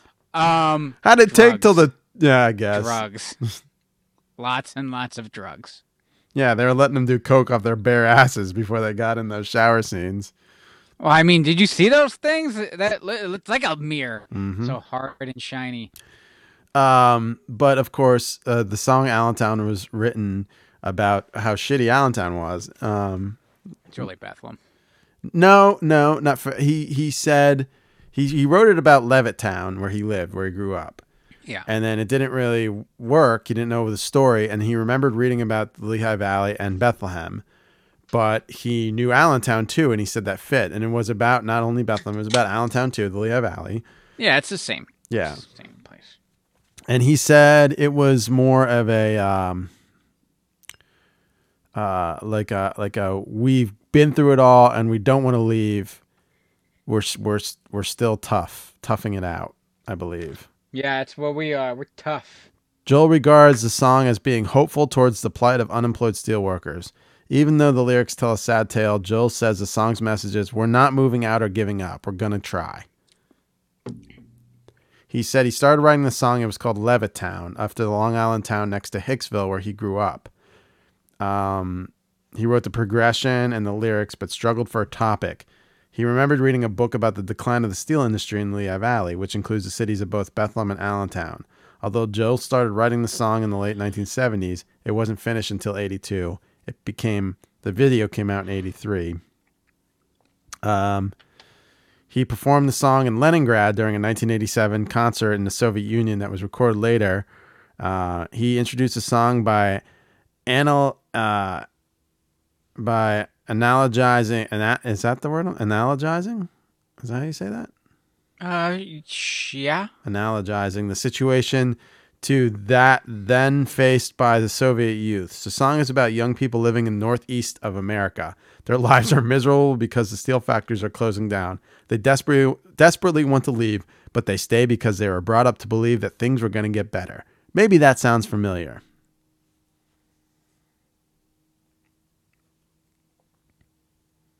Of course, Joe Dodona tried to get him to give money to Allentown for music scholarships. That fucking crook.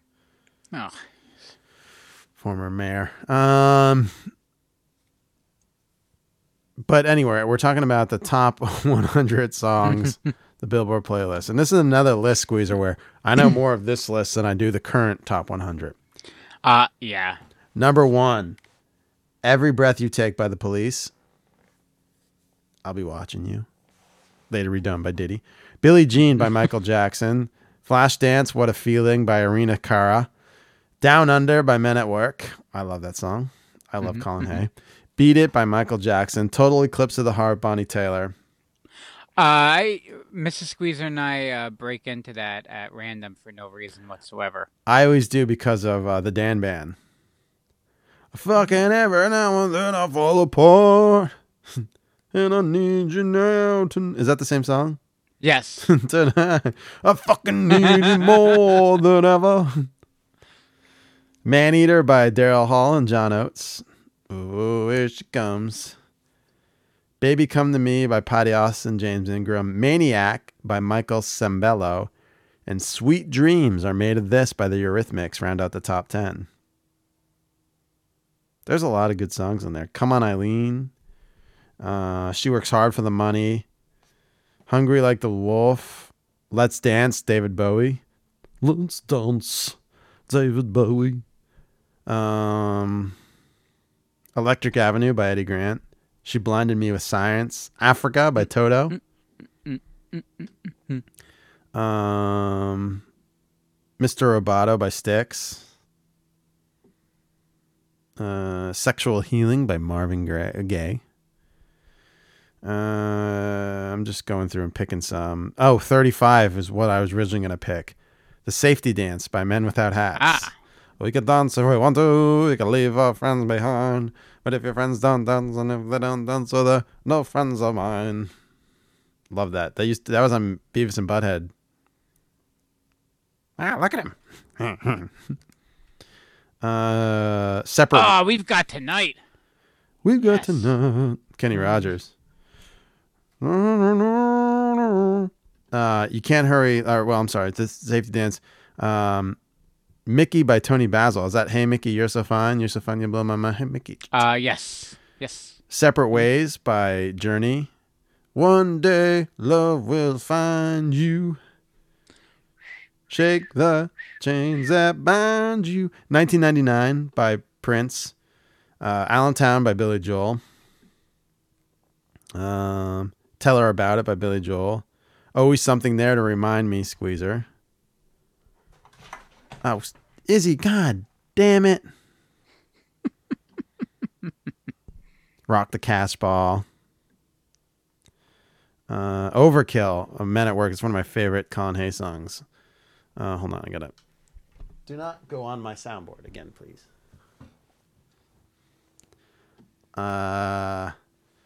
Gloria, one of Donald Trump's favorite campaign songs. For some reason. Yeah.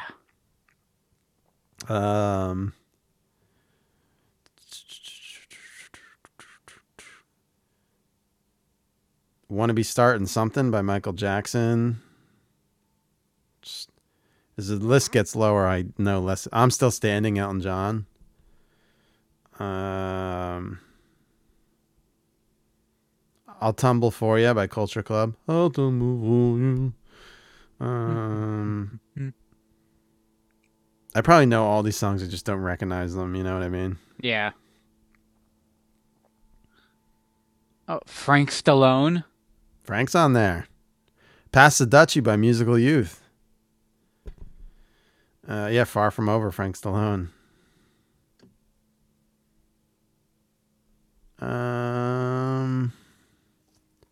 No, number 100, Fall in Love with Me, Earth, Wind, and Fire. So yeah, a lot of good songs in that year Squeezer was born. Top 100. More Than I Know Now. Yes. All right. Squeezer, let's round you out for your fourth pick. We're getting close to the end. I pity the fool who doesn't like this next pick. A crack commando unit was sent to prison by a military court for a crime they didn't commit. These men promptly escaped from a maximum security stockade to the Los Angeles underground. Today, still wanted by the government, they survive as soldiers of fortune. If you have a problem, if no one else can help, and if you can find them, maybe you can hire the A-Team. Dun, dun, dun, dun, dun.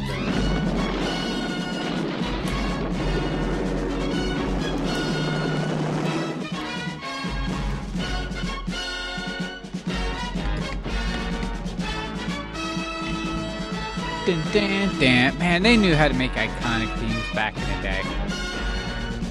I guess they do now, some of them. But A-Team, come on.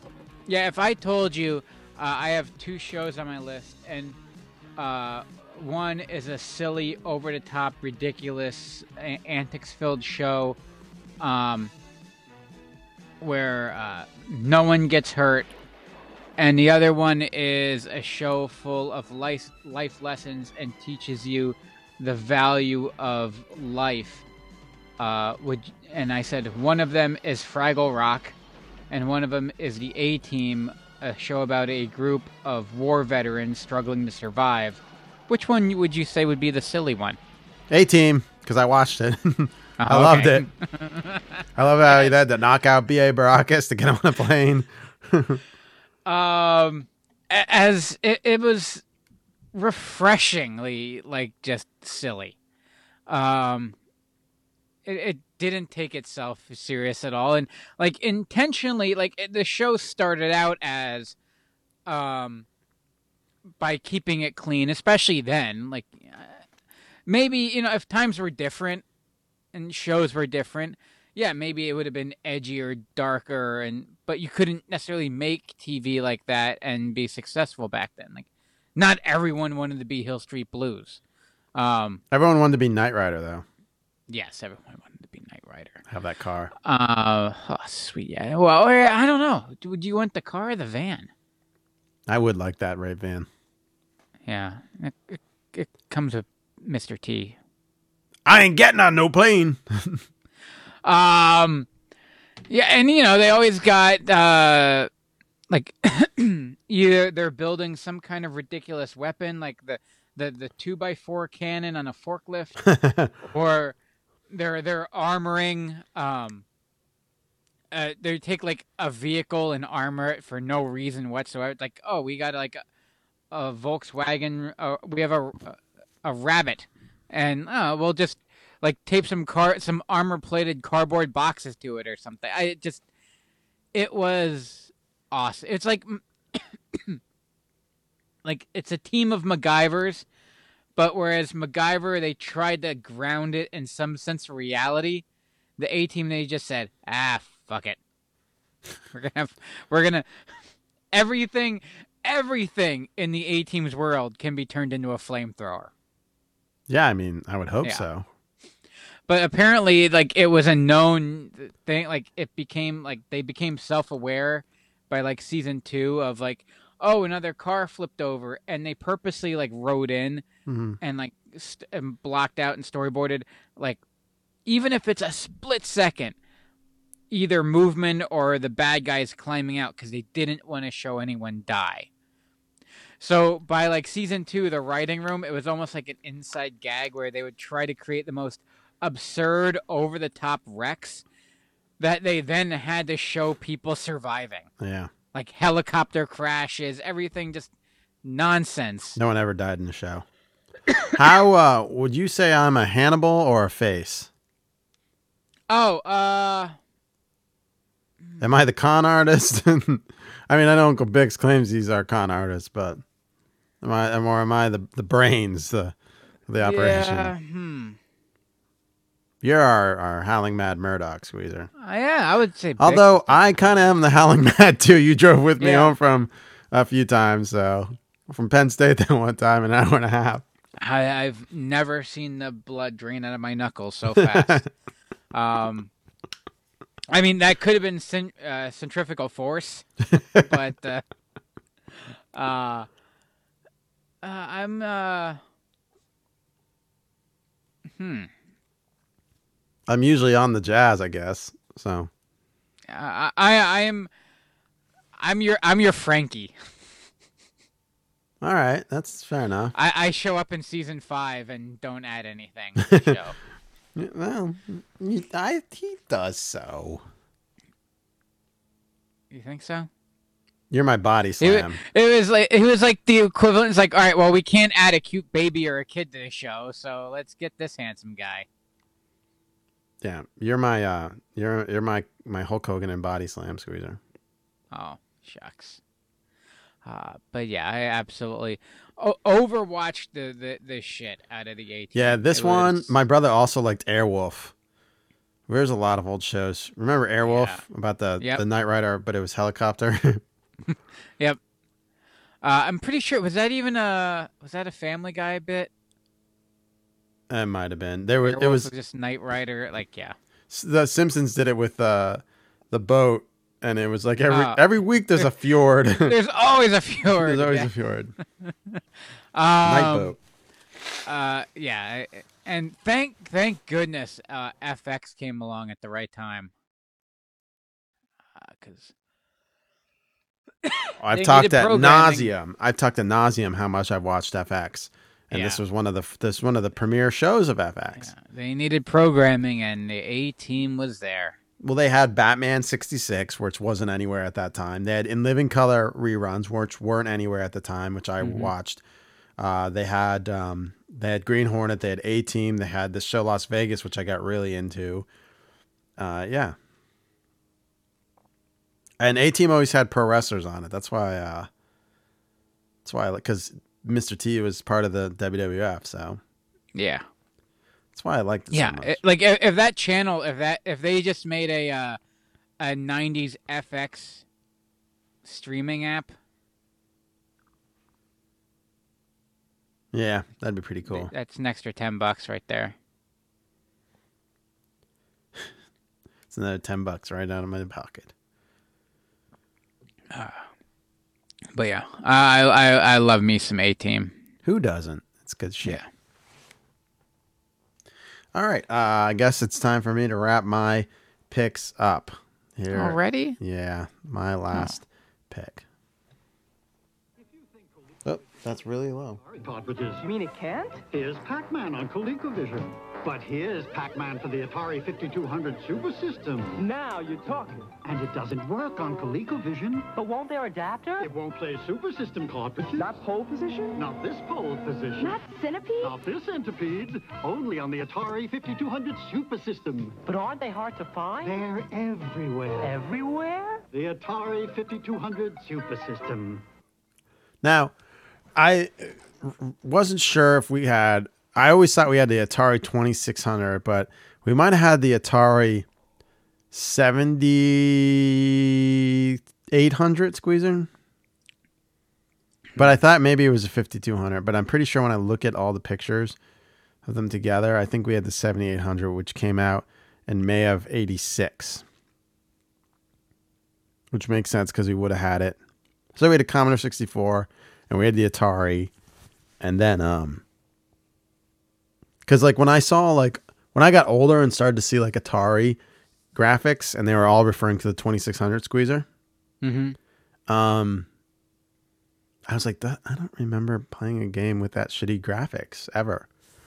But of course, the 7800 had better graphics, but the 5200 before it touted how good its graphics were to like the Coleco and other systems at the time. It was right around the crash that the 2600 crash caused a crash. Pretty big.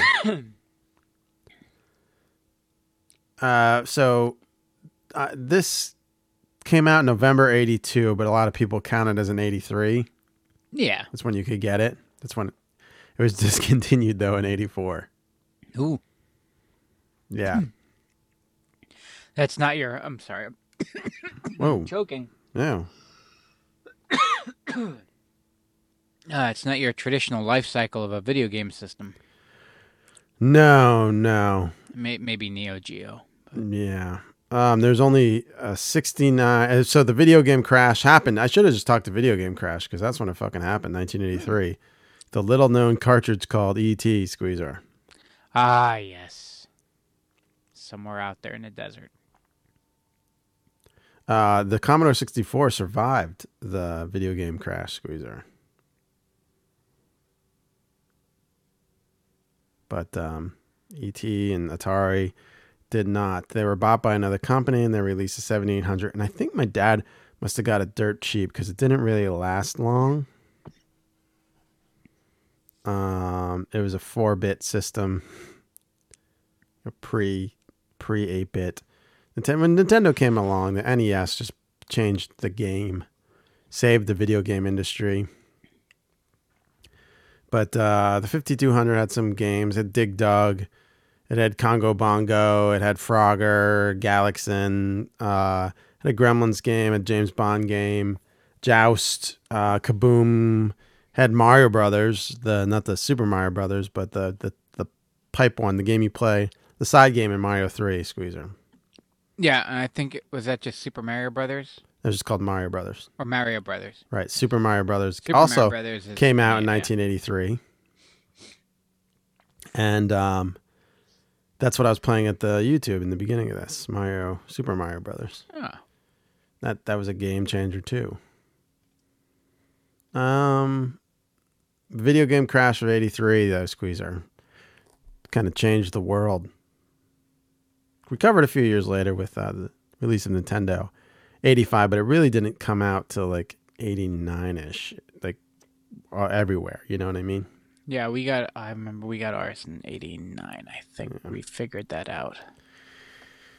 But, yeah, that was it. That's all I had in the Atari 5200. I have a lot of facts for you. It's really just a pick to round out 83. It was one. So, I could talk about songs from 83 some more, or some figgy pudding, but that's all I got. Oh, no. We're figgy pudding from 83. Figgy pudding, 1983. We will round it out, Squeezer. We'll finish this shit up with your last pick. You ready? I am. There it is. I am ready.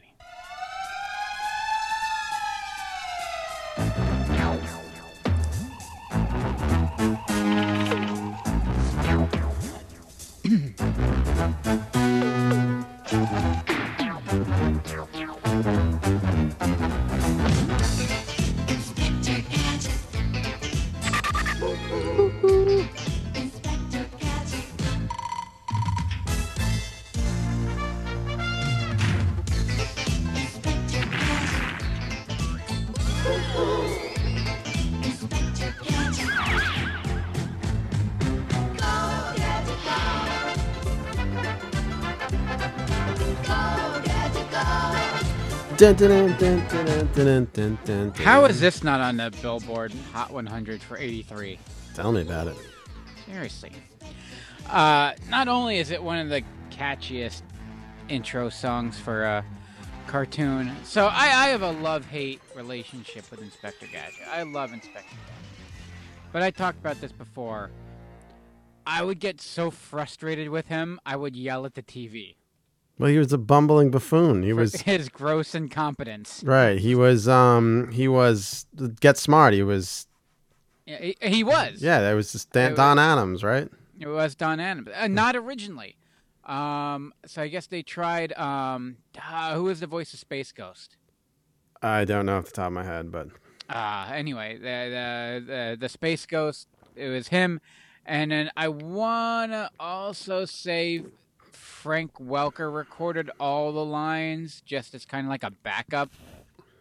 But then Don Adams came in and like read all 86 episodes in like 2 weeks. So this kind of blew my mind. That one, I didn't realize, wow, that Inspector Gadget came out in 83, but then that it only technically ran for 2 seasons for a total of 86 episodes. Meaning that it was done by 86. And that any memory I have of watching Inspector Gadget means it was syndicated from then on out. And that means I watched so much Inspector Gadget. Like, in my head, like, I don't know when new episodes aired or if, is that season 1 or 2?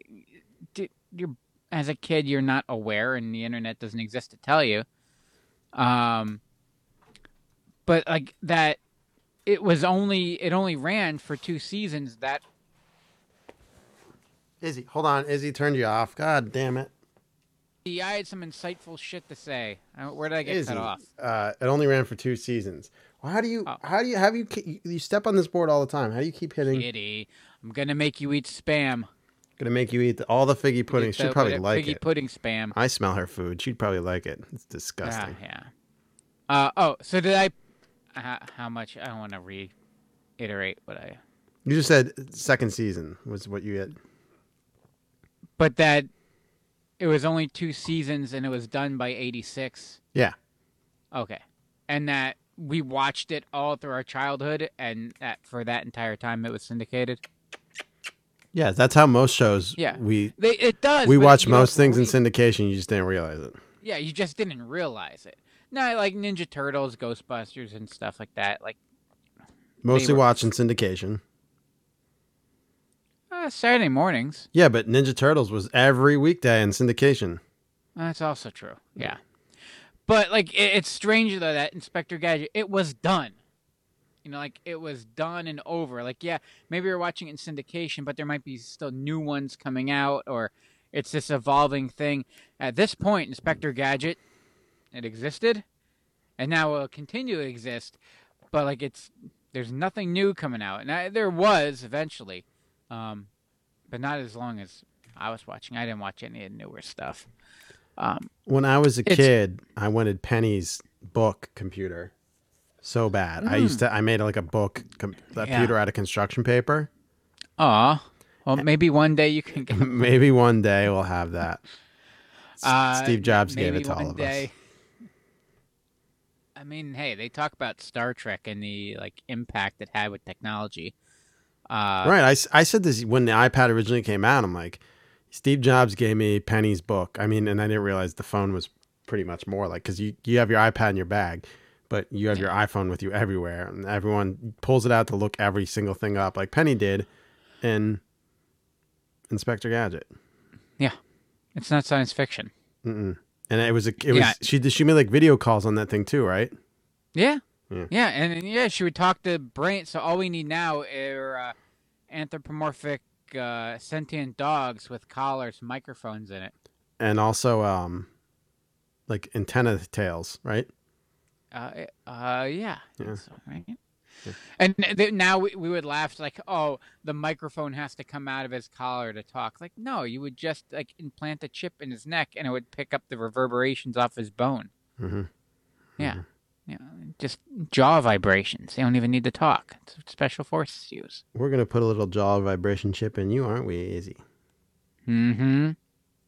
And we all owe, because we talked about, we just said, Ghostbusters or something like that. We owe Inspector Gadget a big round of applause, a big thank you, because if it weren't for Inspector Gadget, there's a good chance a good 70% of the cartoons that we know and love wouldn't have existed in the form that we know them as, because Inspector Gadget was Deke's launch. Oh, wow. Its attempt. And yeah, I had no idea. I thought they were around longer than that. Well, they were. They were around in the 70s, and they were doing like French stuff. Mm-hmm. And Inspector Gadget was their first attempt to launch into Western markets. Hmm. And so then after Inspector Gadget, it was produced in-house, and then they syndicated it and showed that they could do some work. And then the Littles came out, and then there's the Get Along Gang, a couple other shows that no one really watched. But then Rainbow Bright, Heathcliff, Care Bears, Hulk Hogan's Rockin' Wrestling. Right. Mario Brothers Super Show.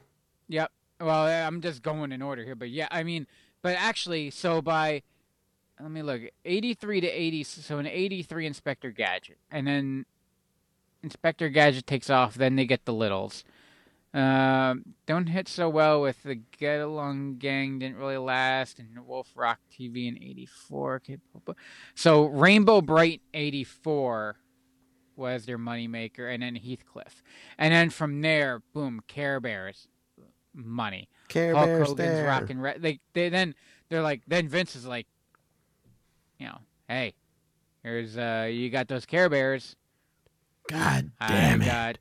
Yeah. Fuck the goddamn Care Bears, pal. Hogan must tune. Goddamn, pal. Get those French assholes on the line. I need a show for Hogan. For the fucking kids. And then they get into the 30-minute toy commercial business with Mask, Real Ghostbusters, Mask Teddy Crusaders Ruxpin. going over time. Na, na, na. I would say they weren't in the 30-minute toy commercials for Real Ghostbusters. Those Yeah, I shows know. were fucking great. They were great. But the federal government would disagree with you. Fuck the federal government. Well, I don't disagree with you there either. Yeah, what else? Joe Lieberman. Oh, Alf, the fucking animated asshole. series, Dinosaurs. Both of Alf's shows. Alf had multiple shows. Pro Stars with Michael Jordan, Wayne Gretzky, and Bo Jackson. Oh, and Cops. Dun, dun, dun, dun, dun, dun. The Jackie Chan show, I believe they had. I believe they had the Carmen Sandiego cartoon was theirs too. Yep. Chipmunks, which we talked about not too long ago. Camp Candy. All the Super Mario Brothers shows, of course, G.I. Joe. G.I. Joe. JoJo's actually took Filmation, Sunbow. right? Sambo. Yeah, Sambo. Yeah, and then after they lost it and Deke took over, honestly, I did went down I did the not tube, like right? the Deke version Yeah. of it. But that new Cobra Commander just sucked. They should have just let it go with the movie. Mm-hmm. Captain Planet, Swamp Thing. Man.